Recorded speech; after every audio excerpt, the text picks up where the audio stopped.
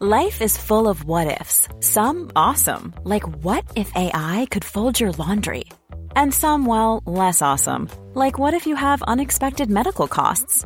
United Healthcare can help get you covered with Health Protector Guard fixed indemnity insurance plans. They supplement your primary plan to help you manage out-of-pocket costs. No deductibles, no enrollment periods, and especially no more what-ifs. Visit uh1.com to find the Health Protector Guard plan for you. This podcast contains explicit language. So that happened. Over the course of the presidential campaign, President-elect Donald Trump was quick to make elaborate promises to working-class Americans, promising to do away with Washington's business as usual, usher in an era of tough deal-making, and revive the country's moribund manufacturing sector. 3 weeks after the election, Trump has earned himself something of a win in the area, with a claim to having saved 1,000 jobs at Carrier from going to Mexico. But how different from the status quo was this Carrier deal? Joining us to walk through it is Scott Paul, the president of the Alliance for American Manufacturing. Meanwhile, while we're sorting through whether or not Trump's first foray into working-class populism is sustainable or not, we're going to be taking a look at how he's proceeding in his efforts to, as he says, drain the swamp in Washington. It's a noble goal, to be sure, but it's hard to look at the way his cabinet is shaping up and see a lot of hope. What's so different about Trump's coterie of billionaires that makes them more apt to help the working poor than everyone else's coterie of billionaires? We'll try to sort that out. Finally, ever since the election ended, the media has been having to wrestle with an uncertain future, in which they'll have to report on a president who's gone to great lengths to attack press freedom, while simultaneously drowning the media in shiny Twitter distractions and outright deception. All coming at the same time that news organizations are contending with an influx of fake news that has dominated the information landscape. So what is to be done? Joining us to figure it out is reporter and columnist Emma Roller.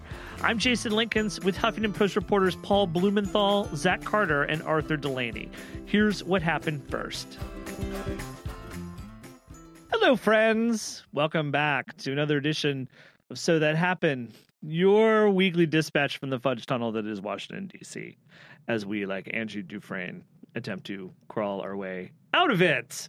My name is Jason Linkins. I'm the editor of Eat the Press at the Huffington Post. We have a very good show for you today, and we're going to kick things off right now by welcoming back Zach Carter. Oh, man. It is really great to return after my 2-week absence, which all of you fine listeners noticed the last 2 weeks, right? We kept talking about it. Arthur surmised that you had died. On numerous occasions. I did leave the country, though. It just seemed like the right time to sort of... leave the country. Yeah. We're also joined by our money and politics guru, Paul Blumenthal. Hello, Jason. Hi. Zach. Thanks for having me on again. Yeah, man. It's great to have see you, buddy. Yeah, of course. And the fact that we have you on indicates that we're going to be talking about money and corruption. So let's begin with the incoming Trump administration, which had talked about draining the swamp, and it talked about, talked a pretty good game about populist economics. And what I see shaping up is a cabinet filled with Wall Street douchebags and addled billionaire donors who've never run anything particularly successfully well, but they funded campaigns. And so here we are. I hope everyone who voted for Trump is satisfied with that. I would tweak you there a little bit. Good. A lot of these guys who's appointing, he's named Steve Mnuchin, who's a second-generation Goldman Sachs partner who then ran a hedge fund and then financed lots of successful Hollywood movies like Avatar. So he's totally what you're thinking, you know, the cultural sort of link to the white working class. He is definitely the guy at the top of the list there. Easily. But he and Wilbur Ross, who has been named to the Commerce Department, they actually have made quite a bit of money doing things. And I think it's not that they're not successful at making money. It's that they represent the existing status quo of doing things to make money that have either zero implications for the lives of working people or actively destructive on their behalf. Steve Mnuchin, in particular, is really famous for taking over IndyMac Bank after it failed. So it's not hard to make a lot of money when you take over a failed bank because the federal government wipes out all the bad assets for you. So you buy the bank, then it's in good shape, and then you sell it later. You make a lot of money. His bank, however, had a whole lot of issues with redlining, which is not lending to black people, and also foreclosing on old people by being really aggressive with reverse mortgages. So, is all that stuff Steve Mnuchin's fault? Well, maybe not every single instance, but this is not a guy who has a record of, really sticking it to the man on behalf of the working guy. He is the man, and he's really rich, just like Donald Trump. Yeah. Paul, when you see this shaping up, what do you think? Do you think, because I know you would love to see the swamp drained. Yeah, I mean, I think both sides have a different view of what the swamp is. I mean, I think when we look at, populist figures throughout history, it kind of seems like the people who support them would much rather, they don't really care if someone's corrupt or anything like that. They're looking for somebody to fill the swamp with people who will help them. And maybe that's what's happening here. We don't know. It's only been 3 weeks since we woke up in this completely different reality. And now we have to deal with the fact that, Donald Trump ran on all these promises. His closing ad in the campaign was this sort of protocols of the elders of Goldman Sachs, where he had, Yikes, yeah. Lloyd Blankfein and Janet Yellen and George Soros as the sort of evil Jewish globalist elites who he was going to defeat. And now he's appointing, a former Goldman Sachs banker, hedge fund elite like Wilbur Ross. I mean, Steve Mnuchin also worked with George Soros in the past. So, I mean, you've seen a lot of crying Pepes on Twitter who are sort of like, what is going on? Why is he appointing these Jew bankers into his administration? So I think it will be interesting to see how people actually react to this. Do they see it as the swamp helping them now instead of Obama's swamp helping people that they don't like or that are different from them? Or did they actually see this as, no change at all? It'll be interesting to see play out. I think, Mnuchin and Ross have already sort of said conflicting statements about Trump's trade policy that he ran on. And so, we're really in the dark here, I think. What ties all of these appointments together, whether it's Wilbur Ross, Steve Mnuchin, Todd Ricketts, who's appointed Deputy Commerce Secretary, is that they're all big campaign donors. Yeah. And there's a long history of that, particularly at the Commerce Department, which the Commerce Department, the history of that place is kind of interesting. It was invented basically because the business community, meaning people who run businesses, were concerned that labor had too much influence over the federal government because there was a Department of Labor. So executives got their own special little cabinet office, the Department of Commerce, and usually the Department of Commerce is just a place for somebody who's super rich to go and walk around and glad hand with other super rich people. Penny Pritzker, who is the Commerce Secretary for President Obama. Big donor. Huge donor. Yeah. Billionaire. Yeah, billionaire, inherited wealth billionaire, just famous for doing nothing except being rich. It was really clear that the Commerce seat just sort of went to a big donor there, which, is that there is a tradition there, but if you're running on draining the swamp, then you're supposed to drain the swamp, not just, throw one of your guys into it instead of the Democrats guy. The interesting thing to me about all of this is that we've come through this sort of election cycle where populism took a center stage. And one of the things that I think, if you could say was laudable about Donald Trump, and it's hard to pick things that are laudable, but he expressed a lot of skepticism about Wall Street on the stump, and I think it came from the fact that he sort of like positioned himself as a class trader for the purposes of winning the votes of working class people, and he specifically talked about hedge fund guys being, sort of a repulsive, predatory presence in the financial sector because they essentially really didn't do anything productive with their money. I'm not saying that Trump did productive stuff with his money, but he could at least claim to have like buildings in his name. Whereas what hedge funders do is all sort of, esoteric, ephemeral banking and betting. And now we see that, I don't know, the skepticism he expressed obviously wasn't too deeply felt. Right. He went after Hillary Clinton over and over again for taking all this money from hedge fund donors, which she did. And, Steve Mnuchin's a hedge fund operator. He just is. Wilbur Ross is a private equity titan. The line between a private equity firm and a hedge fund is pretty thin. He does some of both. And these are guys who, Wilbur Ross has a long history with steel company takeovers, in fact. And, I think a lot of Trump's appeal was to people from manufacturing jobs. He says, I'm going to get your manufacturing jobs back with well, there are new still trade. people who do see Wilbur Ross as sort of a hero. Well, he's a tricky guy. I mean, his plan, what he's done with steel takeovers is basically what the way he made money in steel was to buy a company that's in distress, rip up all the union contracts so the workers get paid less, and then sell the company. If that's your plan for saving manufacturing, everybody gets a big pay cut. I think there are going to be a lot of workers who are pretty pissed off about the new solutions here, and we just don't know what the policy things are going to be like because, frankly, on the stump, I think Trump did a very good job connecting with working people and making them feel like he was on their side. His policy proposals were just all over the place, and frankly, they were all mostly crazy and were not internally consistent, but certainly weren't consistent with each other. So we just have no freaking clue how he's going to govern. But that said, when I left the country, there was some debate over whether Democrats should work with Donald Trump on an infrastructure bill or not. And I don't want to really take sides in that debate, but one thing to think about for Trump's administration, if he does deliver economic gains for working people, he will stand a really good shot at getting reelected in 4 years because his administration is going to be full of scandals. I don't think people who voted for him this time around were confused about this guy being problematic in a lot of ways. But if he delivers for working people, if there's a big infrastructure bill that puts a whole lot of people to work, that is going to be a really powerful message in 4 years.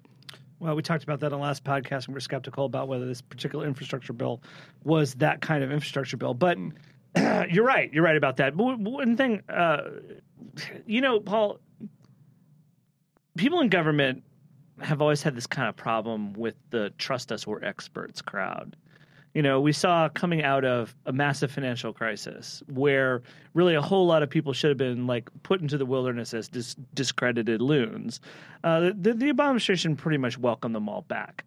And there's this sort of prevailing attitude that, well, the people who fucked it up are really the only people who can put it back together again. And so we've always kind of missed out on this opportunity, maybe have it in presidential administration that does things a different way. They say, you know what, these people aren't going to have a seat at the table. We're going to find some other people who are smart, who've been stranded in the wilderness for such a long amount of time. And, I feel like if you forgive Trump a lot of what he said and did on the campaign trail, he did sort of promise to bring in a new and invigorated group of people to the stodgy Beltway. Do you think that one of the problems that we have here is the fact that because Donald Trump chose to run such a really inhumane campaign that he turned off a lot of people that might have been able to actually deliver on some of the stuff he promised because they just don't want to be associated with him? I mean, I think that's a good question. I mean, I also think a lot of it was that he just kind of was throwing out his own thoughts on the campaign trail. And, as Zach said, it wasn't didn't really turn into any kind of real policy. It was just kind of his thoughts. And now he has to form an actual government. And the people who actually know the government are the people who live in this swamp and exist here and are lobbyists or, they've worked for Wall Street. They know how these agencies work because they kind of either run them, they've run them in the past in a previous government, or they run them basically in private through, their contacts through the revolving door with government. And so that, I think it's really difficult to untangle these connections with government. No matter, Obama ran on change. He ran, that he was going to be the one to and the special interest influence in Washington. Change the tone in Washington. Trump's going to drain the swamp. But then, they get here and they're like, well, we need somebody who knows what the hell is going on.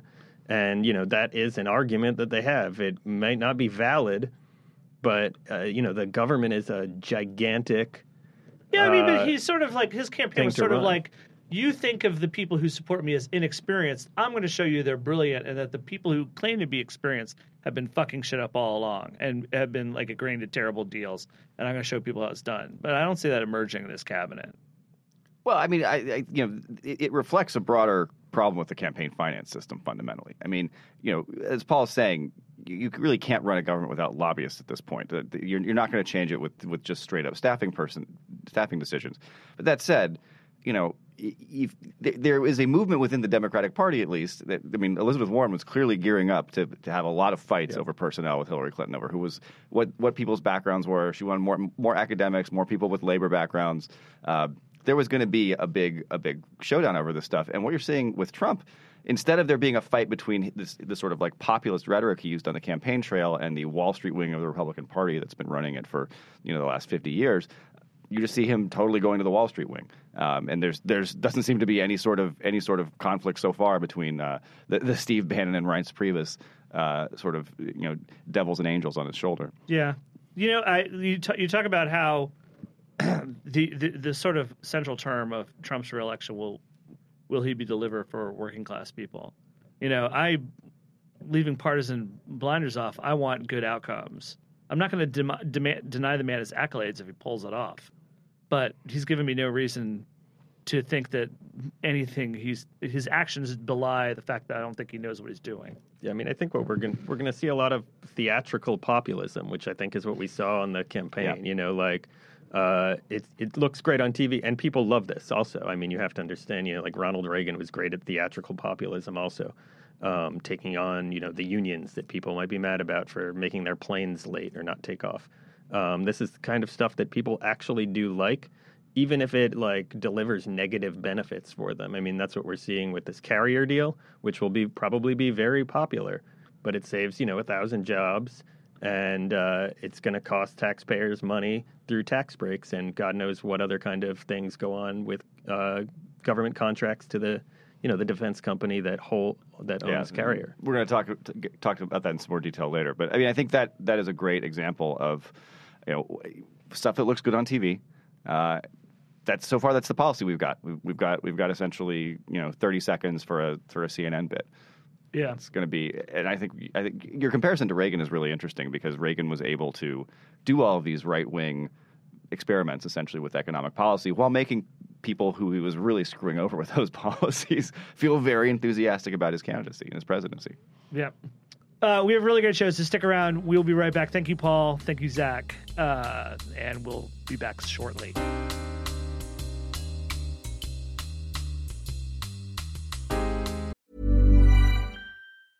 When it comes to your finances, you think you've done it all. You've saved, you've researched, and you've invested all that you can. Now it's time to take those investments to the next level by using the brand behind every great investor, Yahoo Finance. As America's #1 finance destination, Yahoo Finance has everything you need, whether you're a seasoned trader or just dipping your toes into the market. Join the millions of investors who trust Yahoo Finance to guide them on their financial journey. For comprehensive financial news and analysis, visit yahoofinance.com.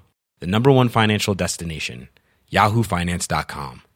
You should celebrate yourself every day, but some days you should celebrate with jewelry. Whether you want to commemorate an unforgettable moment or just bring some added sparkle to your collection, Blue Nile can offer you expert guidance and a wide assortment of jewelry of the highest quality at the best price. Go to BlueNile.com today and experience the ease and convenience of shopping Blue Nile, the original online jeweler since 1999. That's BlueNile.com. BlueNile.com.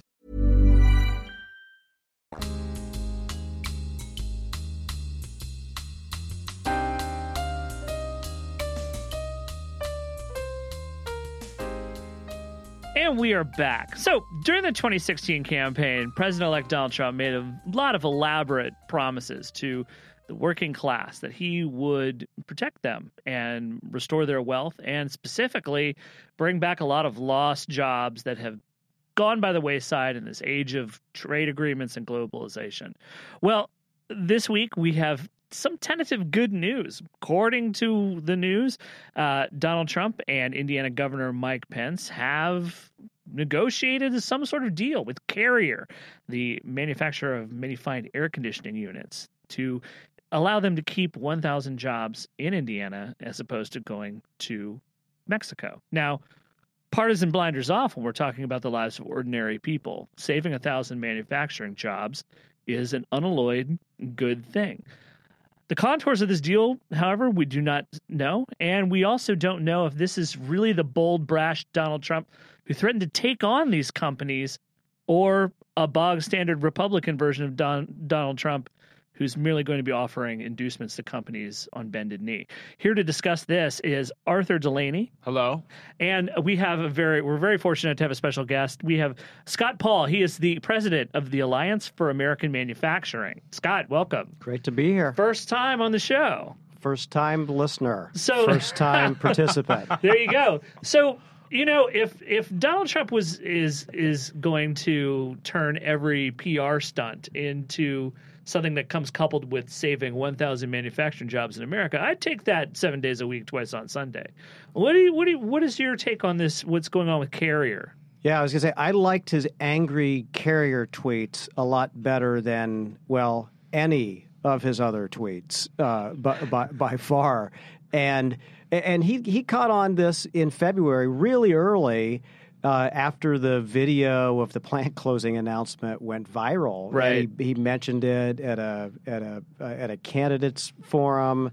And then he went off and he said, I know it's not presidential, but I want to call the company up and say something. He said this back in February and then kept it as a theme throughout the campaign. Important to note, Bernie Sanders did the same thing. I mean, Bernie Sanders did a rally there. And so the populist, the economic populist latched onto this. It is obviously symbolic. Manufacturing is a large sector. There are 12 million manufacturing jobs in America. We've lost 5.5 million manufacturing jobs since 2000. So this is 1,000 jobs, but it is, I think it is important because it shows that economic pain that was felt in the heartland that I think caught a lot of political analysts by surprise does have a voice, and that at least there are some initial steps towards addressing some of the causes of this and producing some results on behalf of voters, as we know, who are saying, I'm going to vote against him if he doesn't deliver on his promise to keep our jobs here. So off to somewhat of a good start. So he made this an example of everything that's wrong with American economic policy because we have a trade policy that makes it profitable for a company to fire its workers and hire workers in a low-wage country like Mexico. But he didn't hike tariffs to make this happen. This was a deal with the company that was produced partly by a lot of badgering of the company by Trump himself. I wondered if you think that that's a viable strategy for the next 4 to 8 years if your goal is to really reinvigorate American manufacturing. Yeah, well, I mean, there are plant closings like this that occur on a weekly basis. So unless he's going to set aside a couple hours a week to focus on some of this, it's obviously not a sustainable strategy to do this. The things I think would be important, and this is a conversation that has already occurred post-election, is there space that the industrial state Democrats can find with Trump on trade policy reform, which seems to be some sort of a commonality, and actually believing in the idea that manufacturing can be part of the future for many places in America and having policies to follow on that. One thing that Bernie Sanders mentioned, and I have no idea in private if this has come up in the conversations with the Carrier folks, is that their parent company has a boatload of defense contracts. That's right. And so there's serious leverage in this case beyond tariffs that applies. And a lot of these large corporations do have government contracts. And look, I will say, you want to call it industrial policy, picking winners and looters. I'm perfectly fine wielding the power of the federal purse to try to keep jobs in the United States if it's in our general economic interest as well. One thing I'll say is, just to follow on with what Arthur was talking about, was that Donald Trump, when he talked about the way in which we've lost these jobs over the course of the year, he presented it as a case in which just bad and stupid politicians made bad deals. And he offered a different vision, a vision in which he would tell companies who wanted to locate overseas, cool, see you later. When your products come back in the United States, we're going to extract a shit ton of wealth from the deal. So That's, this is really kind of like, in a metaphorical way, this really is the wall that he wanted to build to prevent and get someone else to pay for. This firewall, sort of like a sort of tax and tariff strong arm policy. But this carrier deal, and we don't know the full contours of it, but it's looking more like you go on bended knee, you wield a little leverage, but you do a lot of wheedling, and you get kind of like part of a deal. It kind of looks like the dumb deals that he was talking about. Everyone who'd come before him made and were stupid. And to be clear, the deal does amount to about half of the total jobs the company had planned to outsource to Mexico. Right. They're still going to send so some it's jobs to Mexico. it's not a holistic solution. It's not going to make every worker whole. It's not going to make every plant closing, potential possibility disappear. And the question we don't know yet, or the answer that we don't know yet, is this symbolism, or is this going to be backed up by policy? Right. And what is that policy going to be look like? Is it the Republican kind of deregulation, strip workers of their rights, that kind of road towards competitiveness? Or is it investment? Is it investing in workers, investing in infrastructure, changing the trade policy so that there's more labor and environmental protections, dealing with some of these currency issues that both labor and businesses have talked about domestically, and taking on the Republican leadership to do that? Because Paul Ryan, Mitch McConnell don't want to do any of that stuff. They don't want to do any of it. So it'll be interesting to see how this plays out. But it's, Carrier is also unique because those workers had a voice. They had the steel workers. Right, that gave them a voice.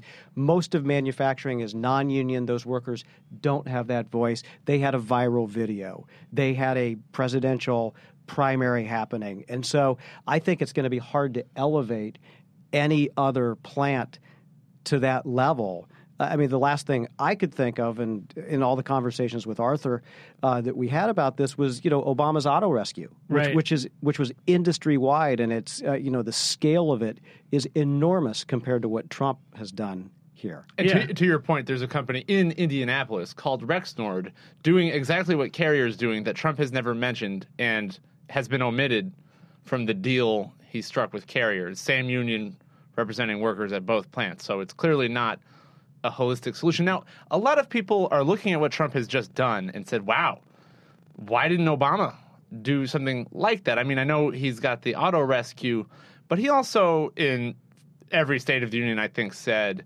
the rules have changed. And if you've got a high school education, you can't go to the plant that your father worked at and get a job there anymore. And interviewing workers at these plants, Carrier and Rexnord, that's what they all did, as far as I can tell. So Trump is saying, actually, I am going to let you go to your dad's plant and get a job there. How does this reflect on the way Obama's talked about workers during his presidency and what he's done for them? Yeah, well, there are some aspects of the Obama approach that I have liked. I like the auto rescue. He had a focus on manufacturing very specifically in the 2012 campaign as well. But on trade policy, I think that a lot of workers feel like he sold them out. He didn't crack down on China like he said he was going to do. I think a lot of workers were disappointed in that. And it's hard as a president to, and he was often accused of picking winners and losers. I remember the auto, both the auto rescue and the stimulus bill. Right. Here we are being picking winners and losers. So it would have been, under Obama, it would have been socialism. How dare he go in and try to intervene like this? And now it's toughness. And now it's cast as toughness. So there's clearly a different standard here. But I think what matters at the end of all of this is, what does that level playing field look like, and what's the policy to back it on? Because there's not going to be, Trump's not going to be calling up a CEO every day and trying to create a deal. Well, now, picking winners and losers was about companies being favored by the government. Like Solyndra. Yeah, and that's a larger complaint about so-called crony capitalism that a lot of smart conservatives think is very pernicious. But is this crony capitalism? I mean, Donald Trump picked on this company. I don't think you're going to be able to call it crony capitalism unless the deals are being wrought by the president of Carrier and Donald Trump versus the workers of Carrier and Donald Trump, right? Right, and if you see United Technologies get more defense contracts down the road, then I mean, there are going to be signals for this, but most of this assistance that's provided is on the state level, and that's not going to change. And deals like what we saw with Carrier, honest to God, they happen every day around the country. With governors and companies trying to come to some agreement to keep the jobs there.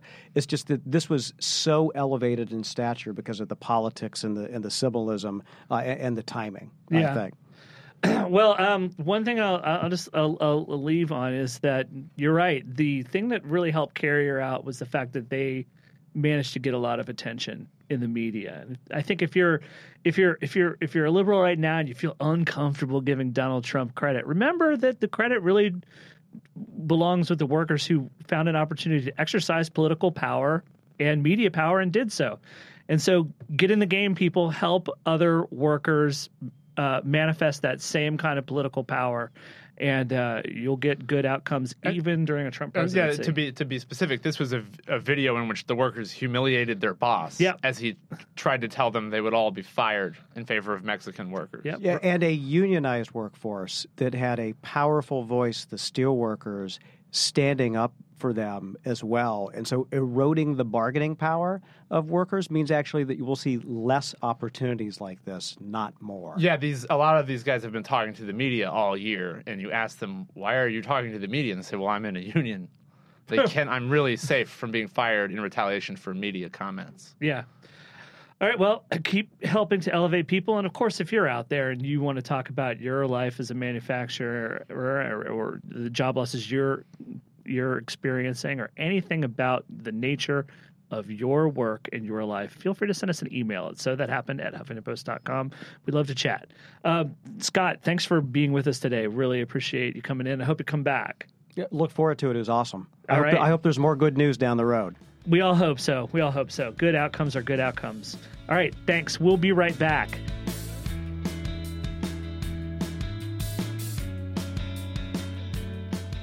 Hey, everybody. I just want to take the time to thank all of you for listening to this podcast.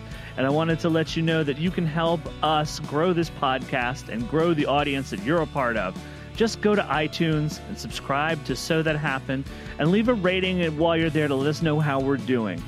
Doing so will help other people find us and allow this audience to grow and this podcast to flourish and become even better. So thanks very much for helping us out and for always being here for us.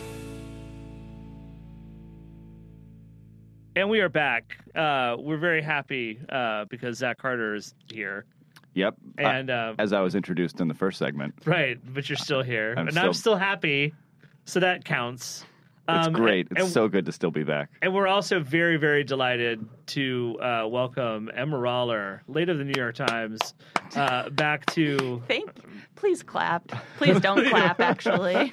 The people should applaud you. You're worthy of applause. Wow. So I wanted to sort of like talk, we have still sort of like living this sort of election hangover, right? Mm-hmm. And one of the things that I think that the election has done, and I think it's weird to consider the fact that we went through an election where one of the candidates actually sort of posed an existential threat to the First Amendment, such that it really, I think, put some fear in a lot of people in the media, maybe even some people who don't normally possess that fear, who are usually happy to take sort of that neutral tone. Mm-hmm. And now we're sort of like, I guess, questioning whether or not what the election proved was that we don't have the ability to actually tell the truth about someone who lies a lot and then allow those truths to compete fairly in a marketplace filled with other lies. I mean, it's pretty dark stuff, really. Right. I mean, I think if you were a journalist and you were not disheartened by the results of the election, just given the sheer mountain of lies that Donald Trump built his campaign on, then you're probably not a very honest journalist. I mean, Mark Halperin is probably, fine. And I had a bet going as to when we'd first slag Mark Halperin. I'm glad we got that over the way early. Yeah, I'm there already. Sure. I mean, Mark, who is a very telegenic person, is really just sort of an audience member to stuff that's going on in America. He's not really participating in it, and so he doesn't have any real feel for it, and he doesn't have any kind of like real emotional attachment to the country or the people who live in it. Right, and that's notions of patriotism, that kind of thing. That's kind of what this election has laid bare, is that it's kind of crazy that our media industry expects journalists to be so tied into their beat and so well informed and well sourced, but then to be completely dispassionate about it and like, oh, well, I'm not going to choose sides. I just absorb all of this information constantly every day and write about it and, care about it more than my children, but I don't have any opinions on it. And I think this is sort of laid bare, like, the hollowness of that. We're human beings, and it's impossible to be a news robot. And I guess Mark Halperin comes close, and I wouldn't say that his journalism is all the more valuable for it. I mean, I think I've always objected to this idea that there is something, that there's an objective, neutral space in which journalists can operate. I mean, I just don't think philosophically that exists or is real. I totally agree. When you talk about like the view from nowhere, there are philosophers who talk about this, and it's basically a substitute for philosophers who don't believe in God to be like, okay, well, if you want to be objective, you should do what God does. I don't think that is really a reasonable expectation for people who are writing. I do think you can be open and clear about your sourcing. Yes, you can be transparent about issues, about conflicts of interest, right? Things like that. And I think there are. There is something really troubling about the fact that so many people don't trust the media in the United States, and as a result are turning to someone who, I mean, that there are really good reasons to be critical of American media, right? Yeah. The Donald Trump campaign really exploited that during his campaign by saying, "Don't trust anybody who ever tells the truth. Only believe my lies. Anybody who contradicts my lies is not telling the truth." And so I think the fact that we pretended to be objective for a really long time, often sometimes getting things wrong or just being too embedded in frankly the sort of like professional class political world. And chasing access at all costs, and trying to sort of ingratiate yourself with people in positions of power, which is kind of a vicious cycle of, I don't want, I want to report, but I don't want to like piss off this spokesman too much, or I won't be able to get a scoop from him in the future. But that, I think, becomes really dangerous at a certain point when you're not on a level playing field, and the people you're quote unquote working with as reporters, your sources, don't want you to do your job actively. And that's been true forever. That's like PR Flak's job, is to prevent reporters from doing their jobs. Right. And I mean, I think more broadly, though, there is like a cultural gap that opens up between, particularly with the sort of centralization and concentration of media in essentially New York, Washington, and San Francisco that has happened over the last 20 or so years as the media has become a very difficult place to succeed financially. You do actually have like cultural isolation of media members. And when Trump people are like, I hate the mainstream media, they're not like me, they look down on me. I mean, I think some of that is actually true. Yeah. I don't think the appropriate response is to nominate strong men who want to destroy the media, who literally manhandle reporters at their press rallies. Yeah. Right.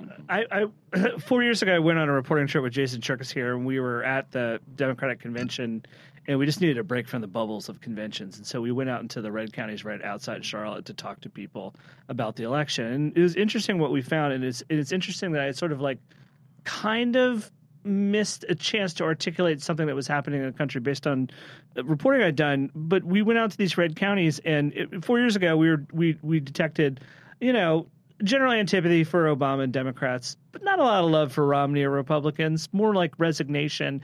And most of the people we talked to, I mean, there were a few dicks that we met that we were pleased to see the back of, but most of the people we talked to were actually really wonderful people who actually were just sort of puzzled that reporters ever had bothered to come out and talk to them. Mm-hmm. And they described a life in which like major institutions that are present in the lives of people who live in coastal enclaves just don't communicate with them at all. Right. They talked about politicians not coming out to talk to them. They talked about the media ignoring them. And we were really kind of facing a situation where we were talking to people who were kind of marooned on an island inside a country, and just showing their own resilience and solving their own problems. But curious as to why, and angry as to why people had like essentially decided to not take an interest in their lives anymore and leave them to fend for themselves. And I have to say that, like, looking back, all the people I met, and I met mostly very nice people. I mean, people that you would be really pleased to know. They were fun, and they told great jokes, and they were friendly and kind and wonderful, and like much more sophisticated than people give people in rural parts of America credit for. I'm sure they all voted for Trump. I'm dead sure they all voted for Trump. And I'm dead sure they voted for Trump not because they were racist, and not because they were evil, but because it represented an opportunity to them to do something, anything, to break through the stagnation of communication that's been going on between big elite institutions and people who live in a sense adrift from them. That's a really great point. And I think that can tie back to, I think that, quote unquote, objectivity in journalism actually worsens the erosion of trust between members of the media and the public, because it's like a game, or politics gets covered like a game on cable TV without any real stakes that affect people. It's all, well, who's Trump going to choose as his, this cabinet pick, without actually talking about the ramifications of, well, this is, what's going to happen to public schools with Betsy DeVos as education secretary. But you're right. And it's easy for us as journalists to sit here in a studio in Washington, D.C. and sort of be like, tear our hair out and say, oh, woe is me. People just don't care about the truth anymore. But, the truth is that we have, isolated ourselves. And some of that is, I think due to the instability of media in the internet age. But I think that means it's more important than ever to go out into communities, and communities that voted for Trump and communities that voted for Clinton, and somehow communicate that we do care about the stakes. We do. Yeah, and I think this reflects a broader problem. And I mean, people talk about the liberal media a lot, but I do think this reflects a broader problem with the Democratic Party as well, because the Republican Party hasn't really tried to pretend that it's not, gunning for the trying to do things for the rich people, right? Their tax policy is slated in favor of the rich. The deregulatory policy is slated in favor of the rich. That's the whole idea. And people, when you talk to people in rural communities, they're not dumb. They see that, right? They know that. The Democratic Party pretends to be the party of the little guy. And I think this election cycle, what you noticed was that, like, a lot of the little guys didn't believe them and didn't show up. I mean, the black and brown working class basically didn't come out to vote for Hillary Clinton. And then the Democratic Party, frankly, spent an awful lot of this election saying that the white working class is a morally corrupted, underbelly of America. Basket of deplorables. Yeah, that needs to be exiled from polite society. And the Democratic Party didn't do that in 2008 when Democratic elites saw a lot of black voters voting for Barack Obama. They didn't say, well, everybody who goes to a black church that's opposed to same-sex marriage, those people cannot be part of our coalition. Yeah. They didn't say when Latinos started coming into the party, they didn't say, well, a lot of you guys are super Catholic and opposed to abortion. You can't be part of this club. This year, they decided that an enormous part of the country just wasn't worthy of the party's attention and was morally inferior to it. And I think people are a little more complicated than that. There is a white nationalist movement that is behind Donald Trump. He has whipped that up. It already existed. It is there. It's real and it's very bad. But if you don't want those people to win, you've got to find a way to communicate with people and get people who aren't just rabid white nationalists to vote for you instead. Yeah. And they wrote it off. I think it's kind of ironic that Barack Obama did a much better job in 2012 of reaching that segment than Hillary Clinton did, and now who's he they're talking being to written off as all white nationalists. Who was he talking to when he was talking about the auto bailout on the campaign trail in 2012? Yeah. Who's he talking to? And his message against Romney of his economic message was so effective, and Hillary Clinton's campaign utterly failed, in my opinion, to communicate that same message and to frame Donald Trump not just as this hateful, racist, xenophobic guy, but as a bully who picks on the little guys as his whole business model. I want to bring up one more thing before we go, and I'm sorry if this segment's running a bit long, but there's been actually a lot of talk after the fact of this election about fake news and how it sort of was a predatory force on the media's intentions. And I feel like we've been talking about it, and I think that we've kind of like danced around the real problem with fake news. When we talk about like the way fake news propagated itself, we're talking about news content, false content that propagated itself on social media platforms, probably most notably Facebook. And I feel like what people in the media need to maybe understand is that they kind of sped their own collapse in that regard, because we all ran to Facebook and their platform chasing dollars and eyeballs. Right. And if you want to know how fake news became so legitimate, it's because all of us lent it We legitimized our it. prestige. We provided the platform on which it propagated with an enormous amount of prestige, and then it caught us in the ass. And I feel like we maybe have to make and you know, the primary problem, I believe, with the fake news situation is simply the media industry is facing financial difficulties. I feel that's the nut of the problem here. Yes. But I think that despite that, I think that we have to take a serious look at perhaps consciously uncoupling from failed states like Facebook and to take back our own platforms, because we have been the beggars to our own demise, I think.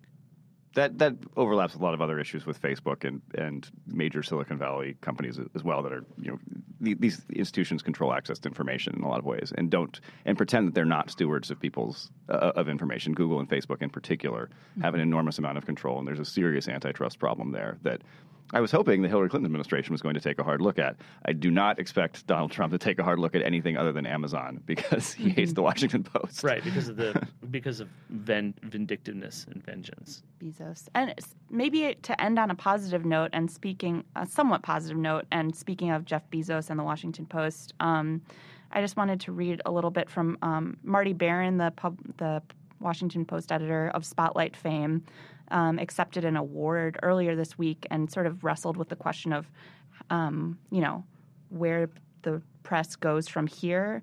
And so I'm just going to read a little bit of that. He said, "Many journalists wonder with considerable weariness what it is going to be like for us during the next 4, perhaps 8 years. Will we be incessantly harassed and vilified? Will the new administration seize on opportunities to try intimidating us? Will we face obstruction at every turn? If so, what do we do?" The answer, I believe, is pretty simple. Just do our job, do it as it's supposed to be done. Yeah, I mean, I feel like part of what is kind of like driving us crazy is the fact that we feel like we have to maybe start at square one again. But I think there's something positive to be said about that. It sucks. We don't get to borrow back on the past legacy of our work. But, you know, if we're not going to have access, if we're going to be obstructed, embrace it and fight it. You know, it's fun to not have access. I haven't had access to shit. Okay? Oh, yeah. I mean, my advice to the best advice someone gave to me, and I hope she doesn't mind me saying this, is Rosie Gray at BuzzFeed. In the very early stages of this campaign, I got drinks with her, and I wanted to, pick her brain about covering the Clinton campaign. And she said, there's 2 ways to do this. You can either try to cover it from inside and get sources and get sourced up, which is very difficult, or you can just, hammer at the edifice from the outside. And that was kind of a light bulb moment for me. Like, yeah, like, what's the point? What, Right. What are they going to give you that's so great? Exactly. You write a really nice so story about them. my advice to fellow reporters, if any of you are listening to this, is just don't be afraid of shunning access and just, railing at, tilting at windmills. You're that note. You're really not missing anything by getting phone calls from Brian Fallon every day.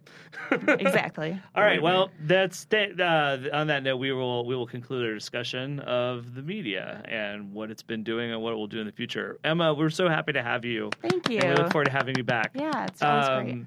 Emma is a former columnist of the New York Times. Her contract ended. You should hire her. Speaking of the future of the media, I am in the market for a job. Yes. She's really good. Hire her. Go get her. Now. Okay. Get it. There's a race. Win it. All right. We'll be right back.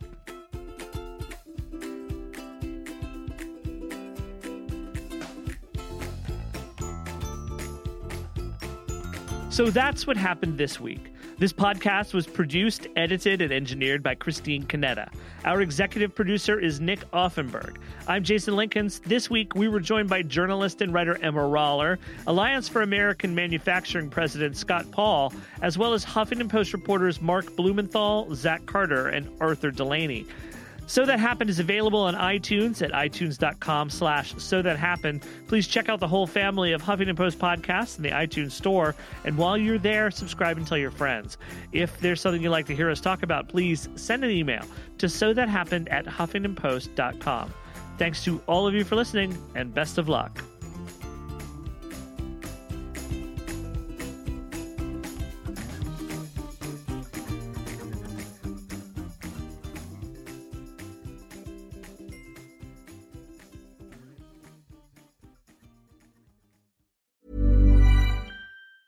Hi, I'm Daniel, founder of Pretty Litter. Did you know cats tend to hide symptoms of sickness and pain? I learned this the hard way after losing my cat, Gingy. So I created Pretty Litter, a health monitoring litter that helps detect early signs of illness by changing colors, saving you money and potentially your cat's life. Pretty Litter is veterinarian developed, and it's the easiest way to keep tabs on your fur baby's health right at home. Go to prettylitter.com and use code ACAST for 20% off your first order and a free cat toy. Terms and conditions apply. See site for details.